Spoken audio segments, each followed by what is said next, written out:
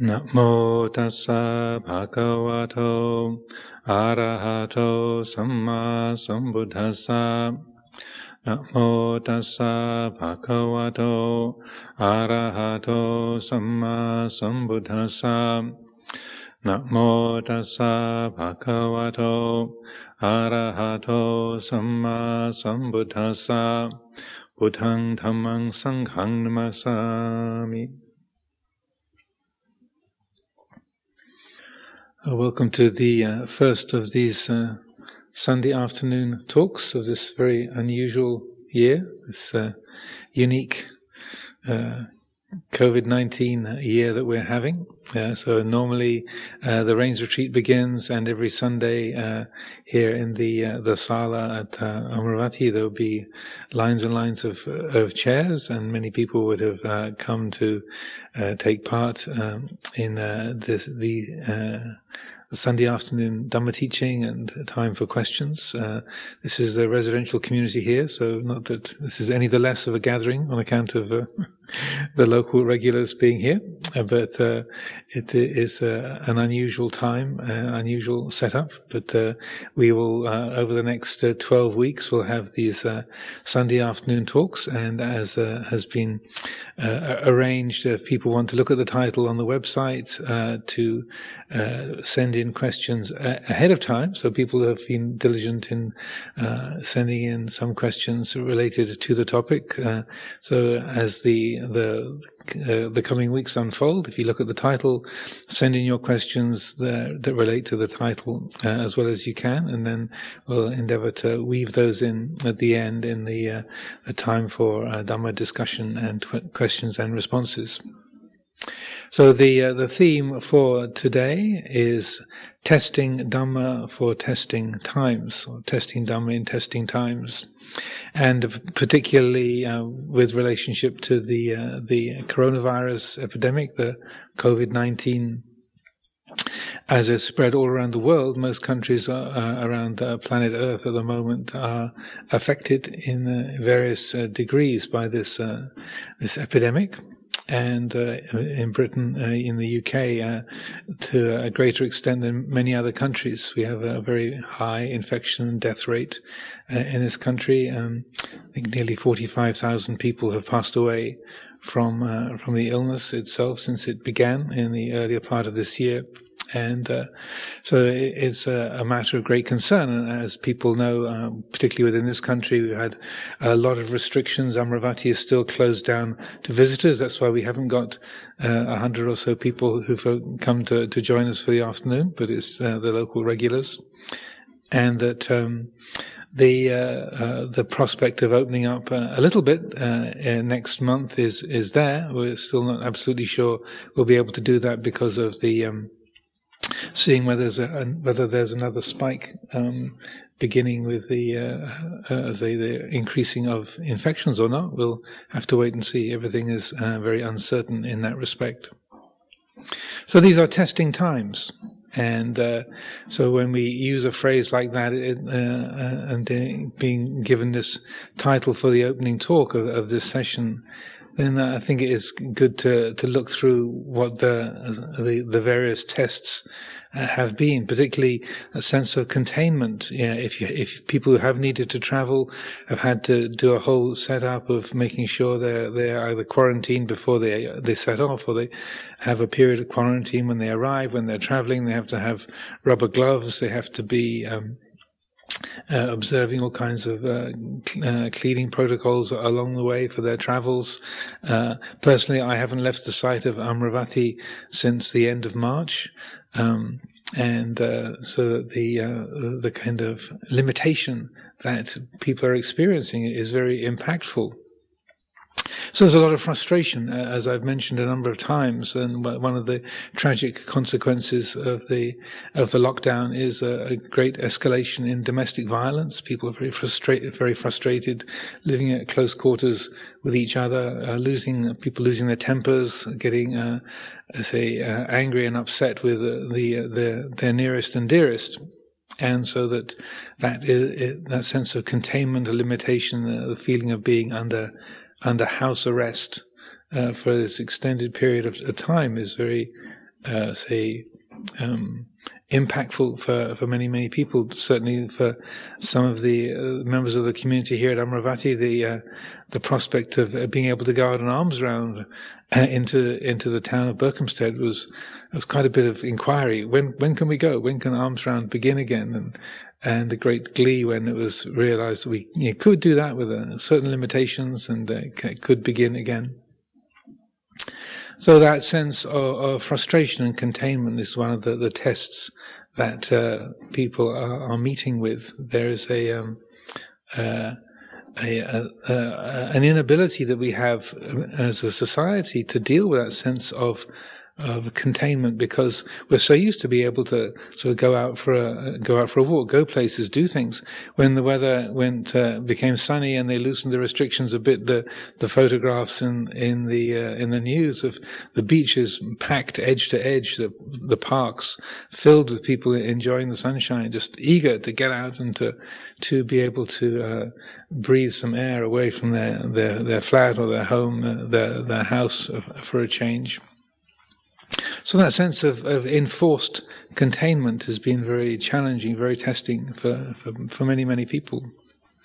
Similarly, the fear of infection, that we are taking a lot of precautions as best we can here at Amaravati, but also there's a difference between taking precautions and being careful and living in fear or having an overwhelming sense of anxiety. But for many people, that sense of the pressure of the illness, the fear of contracting the coronavirus, the effects it's going to have on the body, how they're going to deal with it, what's going to be the result of it, the way it's affecting the people around them. So another of the testing qualities is that feeling of fear, that sense of, oh dear, what happens if we get it? If it comes into Amaravati, how's it going to be? We have quite a few older people, some people who've got frail health. What's it going to be like? How's it going to be? What are we going to do? How's that going to work? So when the mind, again, is not very well prepared, then that sense of threat or danger, the sense of uncertainty can be quite overwhelming, a profound stressfulness coming from that not knowing how the future is going to be, the sense of danger. So fear is a easily present quality. Similarly, grief is testing because of the people that have died, the members of the family, friends, those who have succumbed to the illness. People, some still quite young. Many people who've died in the line of duty. Quite a number of doctors, nurses, friends of friends, people that we know, associates of long-time supporters and friends of Amaravati have literally passed away, have died in the course of carrying out their duties as nurses, doctors. That sense of sadness, of grief at those who have died. People in care homes, just nearby in Nettleton, there were 4 people who died in the care home just less than a mile away from Amaravati. So this is nearly 45,000 people within this country alone have passed away. In the United States, nearly 130,000. In many countries around the world, Brazil in particular, but all over the planet, there is this sense of sadness and loss. That some places, the people dying so fast, they literally can't bury them quickly enough, or they can't cremate the bodies quickly enough. They're having to put bodies into refrigeration because there isn't the time or the people to take care of the funerals. These are sad and painful issues in our lives. So that in terms of the tests also, then we have frustration, a feeling that the various governments, the United Kingdom government or other governments around the world, could be doing more, they could have done things differently. So another of the testing qualities is that feeling of powerlessness, or being given unclear guidance or confusing guidance, or no guidance from the various authorities, and the frustration that comes from that. And again, when we haven't trained the mind well, when we don't understand our minds, we don't understand thought and emotion, then when we are dealing with what might seem to be say situations that didn't have to be that way, or that we're experiencing the results of other people's choices, and those results are painful, destructive. They bring loss and sadness. Then it's easy to feel frustrated, to get upset, to get angry, to get lost in those emotional states, and so that I'm not wanting to make this afternoon a whole long litany of stresses and difficulties, but I do feel it's important to really bring to mind, to allow into the heart the depth and range of difficulties that are being experienced, not just within this community, but around the country, around the world. Just recently in France, a bus driver who was trying to carry out the instruction that the passengers should be wearing face coverings, was literally killed by the passengers, frustrated and angry with him trying to impose this restriction on them, and he died. Literally died in the line of duty as a bus driver. And his so this is a very sad, tragic, and difficult situations that we're facing around the world. So that I think that the real challenge, one of the challenges of these testing times, is to have an open-heartedness to that, to be able to acknowledge or to receive this long list of difficulties. Also, just the sadness of people who are the regular supporters and friends of Amaravati, that who literally haven't been able to come and set foot on the property. Many people have very, very generously, devotedly been bringing food and flowers and other offerings to the back gate, leaving them on the table, and following all of the procedures to help us. But it's a heartbreak, it's a sadness that they haven't been able to physically come onto the site. And again, hopefully next month, as August gets underway, we'll be able to open things up to a small degree. But it's a feeling of say separation, that you're not even able to carry out your religious observances, and not just here at the Amaravati monastery, but people going to the Sikh gurdwaras, to Christian temples, to mosques and synagogues, and various different kinds of holy places that they haven't been open to the public. So many people's spiritual life has been somewhat starved on account of these restrictions. So that the tests have been many and various, and continue to be many and various. And also, one of the things that I've noticed, quite a variety of different institutions from not just with this country, but people around the world, have been calling me up, sending me emails saying, we've got a bit of an issue in our group, there's some conflict going on, and that I've been, not that I'm a professional mediator by any means, but it's been surprising over the last 2 or 3 months how often people have got in touch with me saying, could you help us out? We've got a bit of an issue here, and that we need someone to help so us to discuss, because there's a real conflict going on.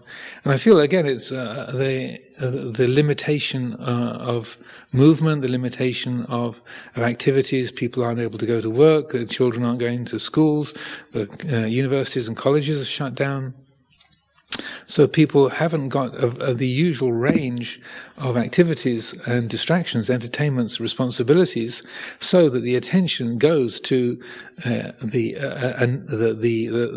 things that are local, the narrower field of attention, and that causes more stress, more difficulty. There are more issues rise up because, at least by my interpretation, is a smaller range of choice. In an average year, in the normal quote-unquote run of things, then there's a far bigger range of things to put our mind onto. But when the limit narrows, and this is one of the causes for domestic violence, is that then that human energy and our, particularly those negative or fault-finding habits that we have, lands on the people around us. It lands on the institution around us. And so what we might be able to deal with a bit more easily in the general flow of things, when there's a smaller range like that, then it gets amplified. At least this is what my way of reading it, because it's from a number of different countries around the world, a number of different groups and institutions connected with us, sort of calling on me with very similar conditions. There's some issue has blown up and it's getting really hard to resolve it. So these are many and various tests that we have. And so I feel the title for this talk, "Testing Dhamma for Testing Times," is quite appropriate, quite apposite, because one of the attributes of Dhamma is that it's not a very comforting religion.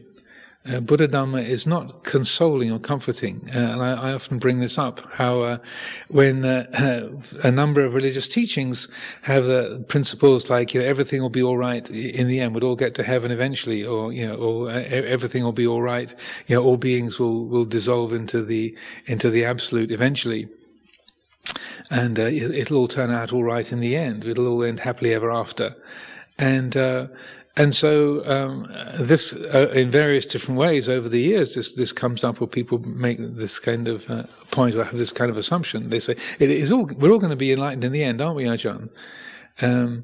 And so then it depends who I'm talking to, what the flow of the conversation is. But the usual response is, well, if you follow the Buddha Dhamma according to the Pali Canon, then that's not necessarily the case. That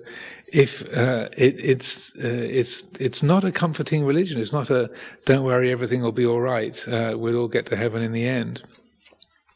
It's far more of a testing teaching. It's more along the lines of, if you do the right things, it'll all end up it'll end up happily. But if you don't do the right things, then it won't end happily. It'll just go on and on and on. That samsara is endlessness. And so for some people that's very challenging. It's rather like when we're a small child, we fall over and we bump ourselves, and then we're in tears and say, "Mummy, kiss it better, kiss it better." And so your mum comes along, if you have a mother, and kisses your elbow or your knee, and there it is. Okay, it's better. Oh, thank you very much, Mummy. Yeah. And then you feel consoled, you feel comforted, even though the scratch is still there or the bump is still there. So Mummy kissed it better. And that not to make light of those particular spiritual teachings, but they do tend to feed a childlike area within us, that sense of wanting to be comforted, to be told everything's going to be all right. And that is, to a degree, that's comforting, but I would say it's the comfort that is appropriate for a childlike mind, and that the Buddha Dhamma that we have in the Theravada tradition, in the Southern Buddhist school, it's more demanding. It's more, in a way, putting the onus, the responsibility onto each individual, so that it's, as I was just saying, if you do the right thing, if you relate to the present experience in a skillful way, then it will end up all right. You're really all right. The heart can be liberated. Dukkha can fully come to an end. The dukkha nirodha is possible. The ending of all suffering is possible. But if you don't do what's necessary, if you don't do the right thing, then it's going to go on and on and on. It's not going to end happily. The dukkha continues. And so the childlike mind within us says, "Oh, don't say that. Oh, please, don't take my hope away from me." But in a way, that kind of realism, I feel, is more skillful, because it helps us to grow up. It helps us to realize, yes, some work needs to be done. That it's up to us as individuals what we do with the present experience. It's not just some kind of consoling principle from that will make us feel all right, like our mother kissing us better when we scratched ourselves, but rather it's saying, well, it's up to you. And as it says in the Pali teachings over and over again, the Buddha said the Tathagata, the enlightened one, can only point the way. The Tathagata points the way. He can't take suffering away from another being. Even a fully enlightened Buddha cannot just take another being's suffering away. Over and over he would say that the Tathagata only points the way, atakaro tathagata. And Luang Por Chah was very, very fond of quoting that the Tathagata, the enlightened, only points the way. It's up to each individual to make the changes, to do the work that's necessary to bring about that quality of liberation. So the kind of dhammas that are encouraged, or the kind of practices that are encouraged, are testing, so that even though it might sound kind of depressing to say that we can't guarantee that it's all going to turn out happily ever after, or it's all going to be, we're all going to get enlightened in the end. The Buddha's approach is to, in a way, to encourage us to turn towards what the issues are, where we get lost, where the challenges are, where the tests are coming. So if there's a test, it's better to be prepared for the test, to do your homework, to do your revision, to get ready for the test, so that we're able to deal with it, to work with it when the tests come. So the first thing that came to mind in this respect is what we call the four heavenly messengers. And this is a very appropriate teaching in a time of the pandemic, this global illness, all over the planet, tens of millions of people infected by this disease. Hundreds of thousands have passed away around the world. So the heavenly messengers, this is a term, the Devaduta, that the Buddha used, and it's one of those ways that the Buddha takes a particular term and sort of tweaks its meaning, so that when we think of a heavenly messenger, what comes to mind is a sort of radiant Deva appearing out of the sky, or like in Judeo-Christian mythology, the angel Gabriel coming along with sort of golden hair and lilies and sort of surrounded by radiant light. And so a heavenly messenger, ta-da, the kind of bright, beautiful, the word heavenly gives that clue, Devaduta. But the heavenly messengers, in terms of the Buddha's teaching, is aging, sickness, death, and the renunciate. So, it's more like the four horsemen of the apocalypse. Yeah. That again, from the Bible, you have these four kind of threatening presences: pestilence, or disease, war, famine, and death. I think, if I remember correctly, the four horsemen of the apocalypse. So they're very threatening, and to be avoided. To think of those as anyhow in any way heavenly or liberating or somehow desirable it's shocking, it's startling. But the Buddha liked to use that kind of shock tactic to sort of get our attention, and so calling old age, sickness and death, and the renunciate, the heavenly messengers, he's getting our attention, because they seem more hellish than heavenly. So it's like, what is he talking about? Why does he say that? How can this be? What's so heavenly about aging, sickness and death and renunciation? That's off-putting, threatening, dangerous. So that the reason why he calls them heavenly is because they bring our attention to where we get stuck, that the mind is easily attached to youth, to health, to comfort, to the assumption that somehow we're going to live forever, and that we don't want to lose anything that we have, that the things that we have are precious and good and they're mine, and so we assume that we're going to be able to keep them, and keeping them is good. So the heavenliness of the four heavenly messengers is that they are things that challenge those assumptions. They challenge those habits of thinking we're going to be young forever, that we're never going to get sick, or we're not going to die, and that we'll be able to keep all the things that we like, and that they are things that genuinely and truly belong to us. And what the Buddha's doing with this is a testing teaching, because it's challenging, it's threatening our cherished beliefs and hopes. Again, somewhat childlike, that we assume that we can be healthy, or we want to be healthy, or we should be able to be healthy, that we're going to live a long time, we're not going to die. The people around us, our loved ones, are not going to die. And that we don't have to lose anything that is precious or beloved to us. But the heavenliness comes in the change of heart, the quality of wisdom that arises when we are, say, looking at those attitudes, those unwise or habitual attitudes that are there, and we challenge them.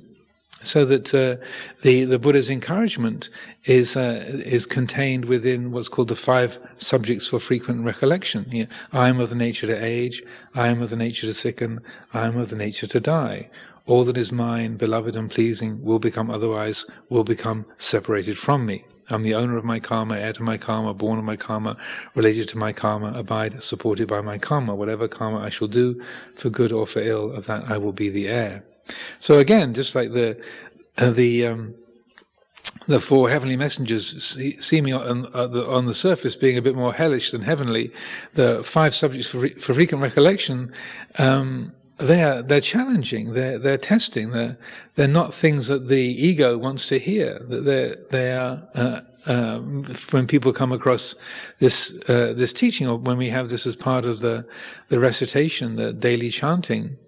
I know for myself, when you first come across this in the chanting book, you go, "Oh, that's pretty depressing." Why do you want to think about that? Why does the Buddha want us to think about that every day? Is he kind of malicious or sadistic, or what's his problem? It seems like a really unpleasant things to think about. But what the Buddha's doing is saying, look, this isn't some kind of weird imposition on your life. It's not that something's going wrong, that you're getting older. It's not something that's going wrong, that you're subject to sickness, that the body doesn't work well all the time. Nothing is going wrong in the fact that people die. Everything that's born is going to die one day. Nothing is going wrong in the observation that things that you call your own, you can only keep around for a certain time, and then they break, or they go, they dissolve, they get lost, they get stolen, they end, they fade away. That nothing is going wrong. That's how nature works. That's how nature has always worked. And so that feeling of wrongness, or it shouldn't be this way, or can't we negotiate this, that's coming from self-view. That's coming from those ancient instinctual habits, our sort of animal ancestry, if you like, that say looks at life in this very limited and self-centered and an instinctual way. It's not seeing things clearly. It's seeing things from the basis of self-view. So the Buddha is saying, look, you've been making a mistake your whole life. You've been seeing things incorrectly. And you've been living in fear. Fear of getting old, fear of getting sick, fear of dying, fear of losing the things that you think you own, that are precious to you. And by turning towards that and changing the point of view from a self-centered point of view to a view based on nature, based on reality, then what happens is a sense of, oh, what was I thinking of? Oh, that was a bit foolish. Or why did I think that I was somehow never going to get ill? Why am I surprised that I'm getting older? Why am I surprised there's wrinkles appearing on my face, or my eyesight is a bit more blurry than it used to be, my hearing is not so good? Why is that a shock? Or why am I startled that it's going that way, when that's the way it goes for everybody as the body ages? Of course, how could it be otherwise?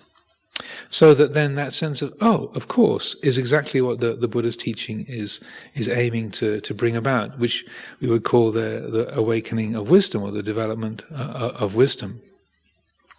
So that in terms of a testing Dhamma, testing Dhamma for testing times, that's the first thing I would encourage is that conscious development of reflection on the four heavenly messengers, the four messages.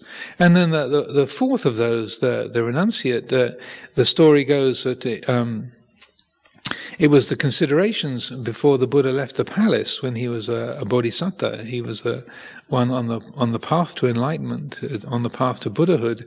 He considered that he said, this body is subject to sickness, it's subject to aging, it's subject to death. Why should I, who is subject to sickness, to aging, to ailing, to death, also seek after that which is subject to aging, to sickness, to death? Why not seek the unaging, the unailing, the deathless? And so that was the line of thought, the pattern of thought that he had that caused him to leave the palace life, to leave his marriage, to leave the family, and to take up the life of a renunciant.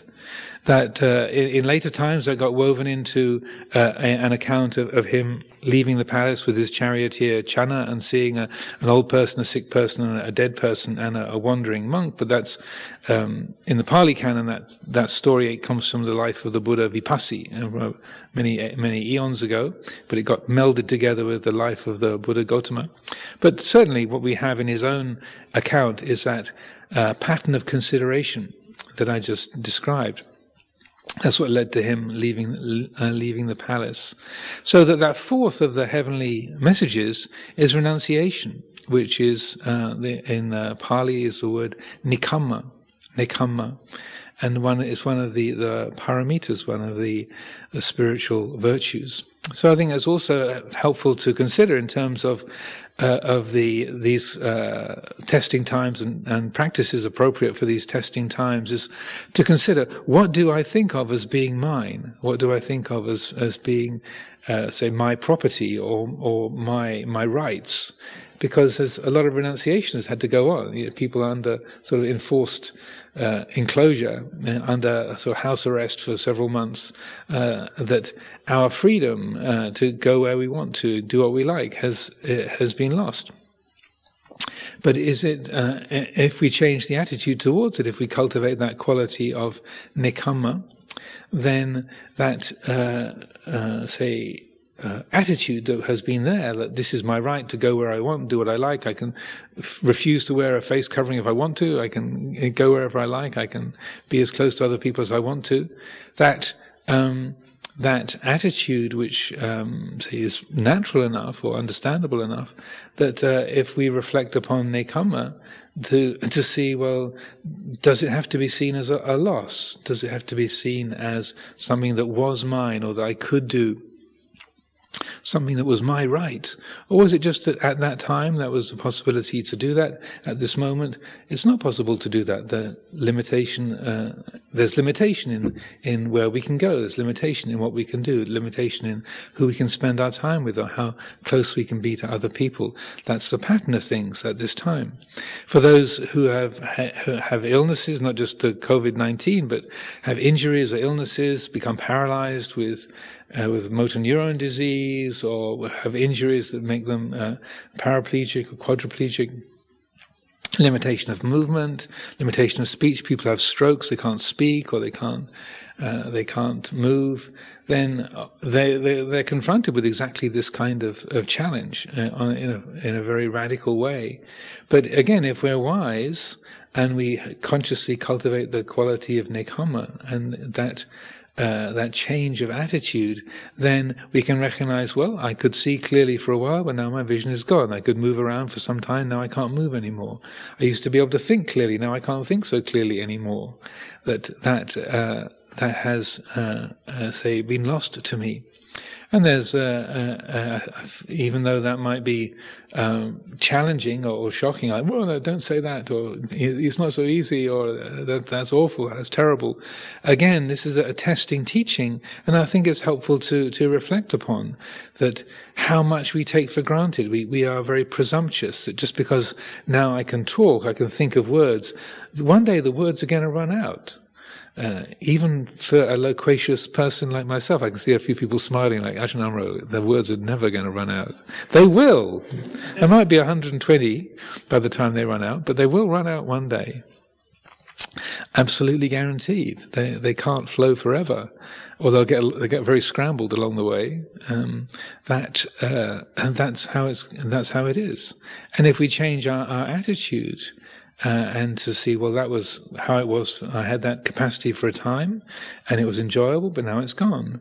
Then, even though that faculty or that thing that we thought was ours, or that we were the owner of, or that was our natural capacity, it's revealed, well, it wasn't. It was just there for a time. It was impermanent, and now it's gone.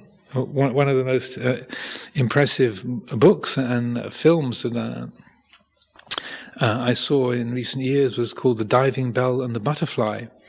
This gentleman, a Frenchman, Jean Do, who was the editor of a very high-profile French magazine, very kind of bon vivant kind of person, very, very much living the high life, brilliant, good-looking, rich, highly admired, talented, and boom, had a stroke. And suddenly he was unable to speak, unable to move, and experiencing what they call locked-in syndrome.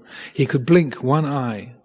And then the diving bell of the title of the book, he wrote the whole book through blinking his eye, through blinking out messages through the one eye he had movement in, and then his patient and faithful scribes, the nurses who were helping to look after him, were able to jot down the words that he was saying. So the whole book was written through him blinking.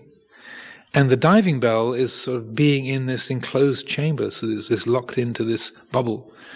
And then the butterfly was the papillon, or the psyche, is also the Greek word for butterfly is psyche, the word we use for the mind, whereas the mind was, say, there in contradistinction to the diving bell experience. There was the butterfly, that beautiful free quality of that the mind, that even though there was such limitation, so you can't move, can't speak, can't do anything except blink one eye, everything else is frozen, still there was the capacity to experience freedom and beauty within that.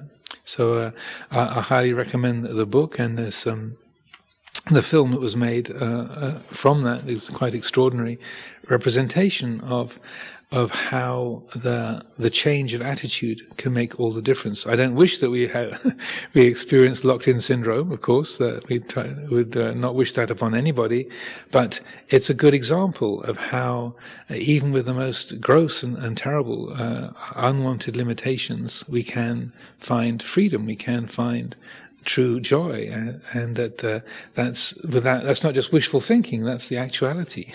I've been with people myself. One a gentleman I went to see just a few weeks before he died, in Addenbrooke's Hospital in Cambridge, and he couldn't speak. He was suffering from motor neuron disease. His body was slowly getting more and more paralyzed, and he could speak through he had a knitting needle between his teeth, and he could point to letters on a letterboard, so he could speak through a letterboard. And he was one of the most joyful people I've ever met in my life. A man called John Nightingale, and it's very like the song of a nightingale. he had an incredible sparkle to him, and he was, with all sincerity, pointing his knitting needle around the hospital ward and saying through his letterboard, "I feel really sorry for all these people. They're just the doctors, the nurses, they're rushing about thinking they're in control of things. If only they knew." And it was extraordinary. He really meant it. It wasn't just wishful thinking or looking on the bright side. You could see he really felt sorry for the able-bodied people who were rushing about doing their thing and being kind of important doctors and efficient nurses and such like. It was a really beautiful encounter with him. So nekamma, the word nekamma, the etymology of it, the root of it is not choosing the delicious or not choosing the delightful. So ne as in no or not, karma as in sense pleasure. So the mind that is not investing in the pleasurable. So it's not to do with aversion to pleasure, but it's a way of not being swept along by that in us which wants to choose the good, the comfortable, the beautiful, but rather is finding a quality of clarity and ease, whether the pleasant or the delightful is around or not. The heart which can really enjoy the present reality, whether there is comfort and deliciousness and beauty or not. So it's choosing that which is not conducive to sense desire, sense pleasure. So karma. So another of the qualities of testing practices is patience. That the parami of khanti, the spiritual virtue of patience. Again, we don't need to be patient with beautiful, pleasant, delicious, delightful things. We instinctually we want more of those. That if it's beautiful and delightful and pleasant, yes, more please, thank you very much. And that's how we are. That's the mind's conditioned an ordinary relationship to the pleasant.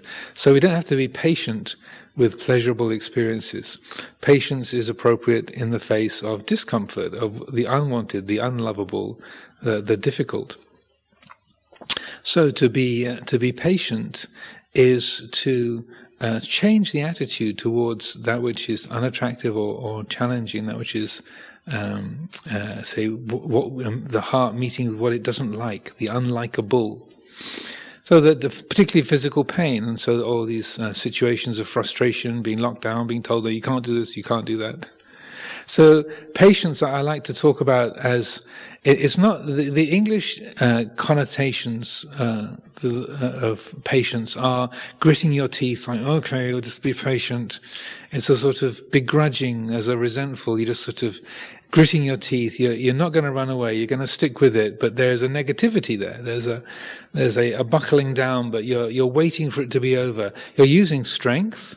You're not running away from it. But there's so that's not a bad thing. But the patience, which is the liberating quality of the paramita of patience, it's not just a gritting your teeth and sort of muscling through something painful and just waiting for it to be over, but it's a learning how to not wait. So in terms of a test, the test of true patience is how to let go of time, to not be waiting. So genuine patience is to not be creating time. That there is nothing but this present reality. The mind is not creating a future that is promising something more comfortable, or when this difficult thing's going to be over, or this problematic situation. When the epidemic's gone, next year it'll be over, won't it, Ajahn? Okay, we can bear it for now, but in August people will be able to come, or we'll be able to travel around a bit more, or come the end of the year, you will be able to come to Thailand, won't you? So to be patient is to let go of time. Like one way that Luang Por Chah put it once was to say, a spiritual seeker, a samana, has no future. Which again, to the ego, is like, don't say that. No future. That's death. That's awful. To say no future means no prospects or no hope.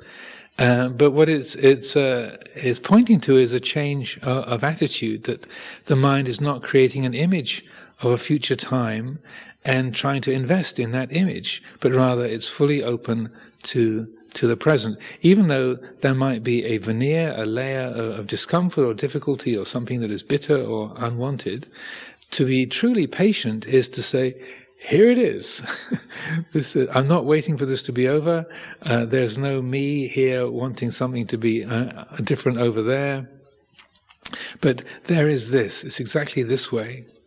And I often, in this respect, talk about a time when we had during the winter retreats, when Luang Por Sumedho was teaching here back in the late 80s, early 90s, we used to have 4-hour sittings a few times during the winter retreat period. And the rule of the 4-hour sitting was that begin at 1 o'clock, finish at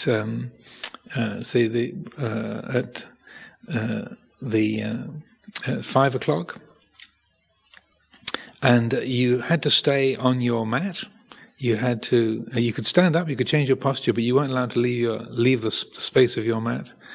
And so that from 1 to 2, 2 to 3, 3 to 4, 4 to 5, 4 hours. That was your spot. And so on this one occasion, I was in my sort of heroic, take no prisoners kind of era. I decided, okay, well, yeah, it's a 4-hour sitting, but I can quite comfortably manage to stay on one spot for 4 hours. I'll determine to not change my posture for 4 hours. And so this immediately set off every kind of tense, reactive process in my being. And immediately I was in agony after about 5 minutes. And normally I could sit for an hour and a half without too much discomfort. In this particular instance, I was in agony after a few minutes, and then whimpering after an hour, like, why do I do this to myself? But I'd made my resolution, so I was going to stick with it. Then after an hour or so, I was sort of whimpering inwardly. I opened my eyes and I looked around the room, and there was 60 other people in the room that I had completely ignored for the previous hour. I was so wrapped up in my own misery that I had forgotten that anybody else existed. So I thought, well, if I'm going to be here and uncomfortable, at least I can do something useful.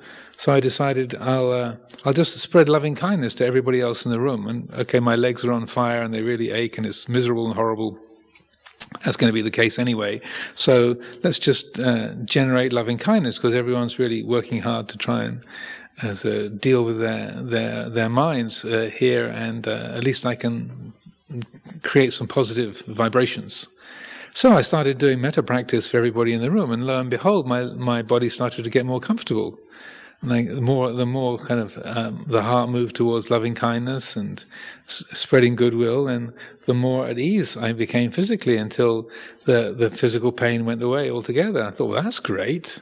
That's a neat trick. As soon as I thought that's a neat trick, surprise, surprise, the agonies all came back. Okay, no tricks. It's just metta with no strings. Whether the pain comes back or it doesn't, I don't care. Just have loving kindness for all beings. And to my amazement, to cut a long story short, when the Luang Por rang the bell at 5 o'clock, my first thought was, oh, I was enjoying that, which was not the thought I was expecting. But I had assumed that when the bell went, there'd be, hurrah, I made it, yeah, and I can get away and be comfortable. But to my surprise, I'm not trying to make any claims, but it was oh, I was enjoying that, because what was being enjoyed was that wholesome, loving attitude. And yeah, the body was when I paid attention to it, it was a bit stiff and achy, but that was very much in the background. And the discomfort was hardly was kind of negligible, hardly made an impact at all. So that quality of loving kindness I feel is also tied up with patience, that sense of an open-heartedness to, here it is, it's this way. You're not waiting for the painful or the difficult or the frustrating to be over. You're not waiting for the government to change its policies so they'll get everything right for a change. You're not waiting for the neighbors to be quiet so that you can be comfortable for a change. You're not waiting for your partner, your ajahn, or your neighbor to act in ways that don't irritate you.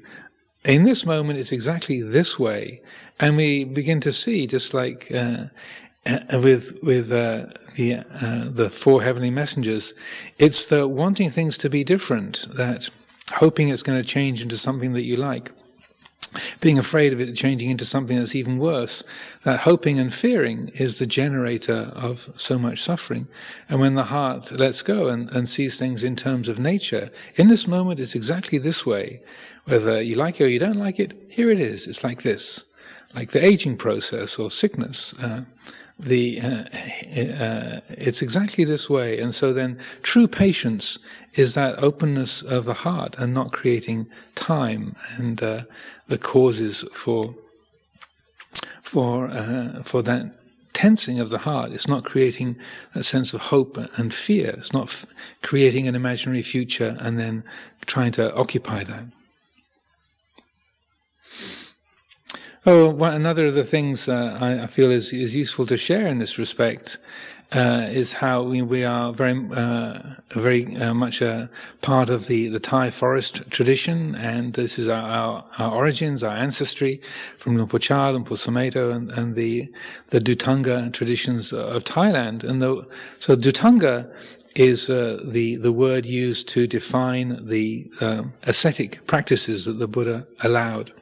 So that these are technically the 13 different practices that the Buddha allowed, and they form a large part of the Thai forest tradition way of practicing. Also the other countries of the Buddhist world where they have this, say, meditation traditions often use these Dhutanga practices. So these are practices that the Buddha allowed to kind of strengthen the spiritual focus, mostly practiced within the monastic community. But I feel in this respect they're quite useful to inform the broader lay community as well.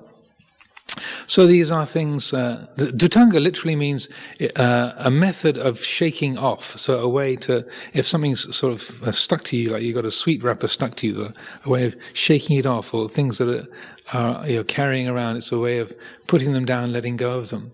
So the Dhutangas are means of shaking off attachments and unskillful habits. So what they're aimed at the habits of dependency on food, on sleep, on personal space, on physical comfort. So the Buddha didn't allow his disciples to torture themselves. He didn't agree to any of those kind of destructive ascetic practices. But the Dhutangas are things like eating only one meal a day, or just eating the food that you get on the alms round in the village, and not receiving any food that's prepared in the monastery. It can be just like living under the foot of a tree rather than living inside a building, or wearing clothes made out of discarded cloth rather than using cloth that's freshly woven cloth that's given to you to make robes from. So I won't go into all of the details of it, but the aim is to, say, challenge the areas where, again, we take refuge in comfort, or we take refuge in having things the way we like. So the nekkhamma, that not the sense pleasure, the moving away from taking refuge in sense pleasure, is what this is about. So, say for example, eating one meal a day. So here at Amaravati, there's abundant breakfast materials are offered, but some members of the Sangha choose to just have the one meal of the day, to not have any breakfast, so that you are every day you're experiencing hunger. That yes, there's and we're very grateful for all the food that is offered, but every day you get to remember, all right, the body gets hungry. It depends on food. All right, my stomach is growling. Yes, let's not forget that this is an organic process, and that food is not guaranteed. That hunger is something that exists as part of our living system. Another of the practices is to not lie down, to use just sitting, standing, and walking as 3 postures, to never lie down. So taking this as a practice for a day and a night, or for a week, or a fortnight, or a longer period.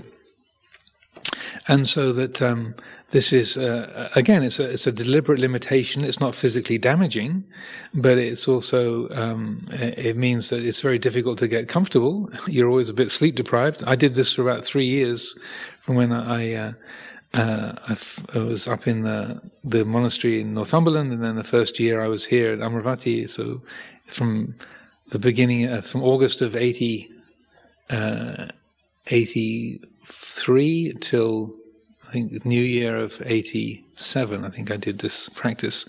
So essentially, I'm not trying to boast, but essentially, just to give it as an example, you don't ever get comfortable. Everything aches most of the time. You're always a bit sleepy. It's always an effort to stay awake in the meditation, and you are caused to rouse a lot of effort. So it's a deliberate limitation that you take on, that you can choose to do, but it also shows you how the mind can take refuge in sleep. So like just eating once a day, it shows you how the mind can take refuge in having a full stomach, or having the things to eat that you like, whenever you like them.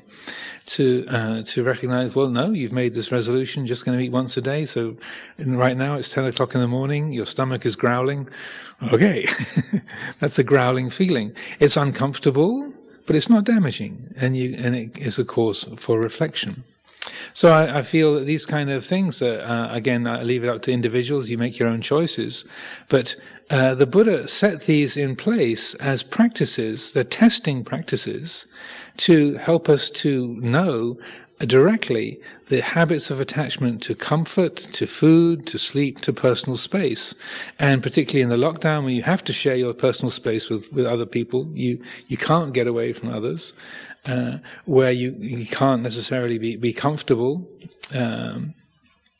you don't get the things that you want. To see that the Buddha, advised these as practices deliberately as ways of helping to sharpen the wisdom faculty, that you're going directly to those instinctual havens, those sort of places where we like to go, to food, sleep, comfort, to feel good. And what these kind of practices are doing is to saying, yes, they make us feel comfortable, or they can provide a little bit of consolation. But if that's your refuge, if your refuge is in food, in sleep, in personal space, having things the way you like, sooner or later that's going to be challenged, and then you won't have a refuge. So what these practices are doing is they're helping us to develop a refuge of mindfulness and wisdom, so that we find that we're not afraid of being hungry, we're not afraid of being close to others, we're not afraid of people being noisy, or we're not afraid of physical illness, or we're not afraid of aging and dying, because we've learned to turn towards those, to open the heart to that, and to change the view from a self-centered view to a view centered on Dhamma. And so these are challenging teachings. And if you think, Ajahn Amaro is telling us we shouldn't lie down to sleep, we should not have any breakfast or tea or supper. But I don't make people's decisions for them. I leave it entirely up to individuals to arrange your practice as you like. But I feel it's good to understand the principle of the Dhutanga, and these, particularly for these testing times of the lockdown and the coronavirus, is by consciously turning towards and saying, yes, I'm ready to let go of this particular habit, or what I like to take refuge in, and I'm ready to put that aside for this period of time, just to see if I can find that quality of peace and clarity, spaciousness, even in the midst of limitation, like our friend in the diving bell and the butterfly. He was able to find peace and clarity even in his terrible locked down state. And amazingly enough, he passed away the day after the book was published. They were able to show him a copy of the book, and then he died the next day. At least maybe they tweaked that for the script of the movie, but I think that's what actually happened. That the book got printed, and then he passed on. So again, people are, you're free to make your own choices. But I feel if we understand this principle, this is actually a method that the Buddha encouraged, a way of training the heart. These 5 subjects for frequent recollection, they're for the lay community as much as they are for the monastic community. They're a way of consciously turning towards the unlikable, the unlovable, and then witnessing the transformation, that sense of, there's nothing to be afraid of. There was nothing that was owned anyway. How could anything be lost? Because nothing was really mine in the first place. What a relief. And that, what a relief, that's the point of the whole thing. That's the purpose of it. Again, to quote Luang Por Chah, one of his very clear and incisive statements on this was, if you put it all down, you'll see the truth. If you don't, you won't.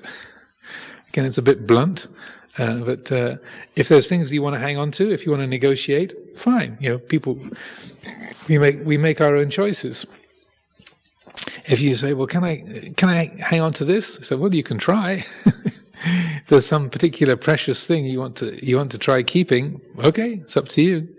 But the place that statement of Luang Por Chah's, the place that it comes from is that nothing can really be owned. Nothing can be kept. The things that we think of as being ours have never really been ours. So when he says, if you put it all down, you'll see the truth, is really saying, if the heart really awakens to the reality of things, then you realize that nothing could be owned in the first place, so nothing can be lost. If the nature of the mind, the heart, is Dhamma in the first place, what can be lost? What can intrude? What can cause imperfection? What can really be a burden? So what this is doing is helping the heart to awaken to its own nature as being Dhamma itself. Every aspect of the body and the mind is an attribute of nature. So that in this way, we're learning to let go of the habitual refuges of physical comfort, physical health, being able to follow our preferences, and taking refuge instead in the reality of the way things are, being Dhamma, to see that every aspect of this body and this mind has always only ever been aspects of nature, and Dhamma is nature, so that in this way we're helping the heart to awaken to the reality that's always been here, that's always been the way that things are, and so that what's there to be afraid of? So bodies get born, bodies die. That's nothing has gone wrong, nothing has been lost. I can say that in a bit of a glib way, and you say, well, it's not so easy, Ajahn. But I feel it's good to clarify those principles. So if when a being is born, is nature added to? When a being dies, is nature diminished? That the natural order carries on in its own extraordinary, magnificent and multifaceted way. And it's because of our attachment to particular aspects, particular parts of that natural order, that we create stress and difficulty, alienation, confusion. But when there is an awakening to nature, when the heart awakens to the reality of things and its own qualities, then the result of that is freedom, is ease. Even in the face of illness and pain and difficulty, there's no wrongness being, say, imputed to the present moment experience.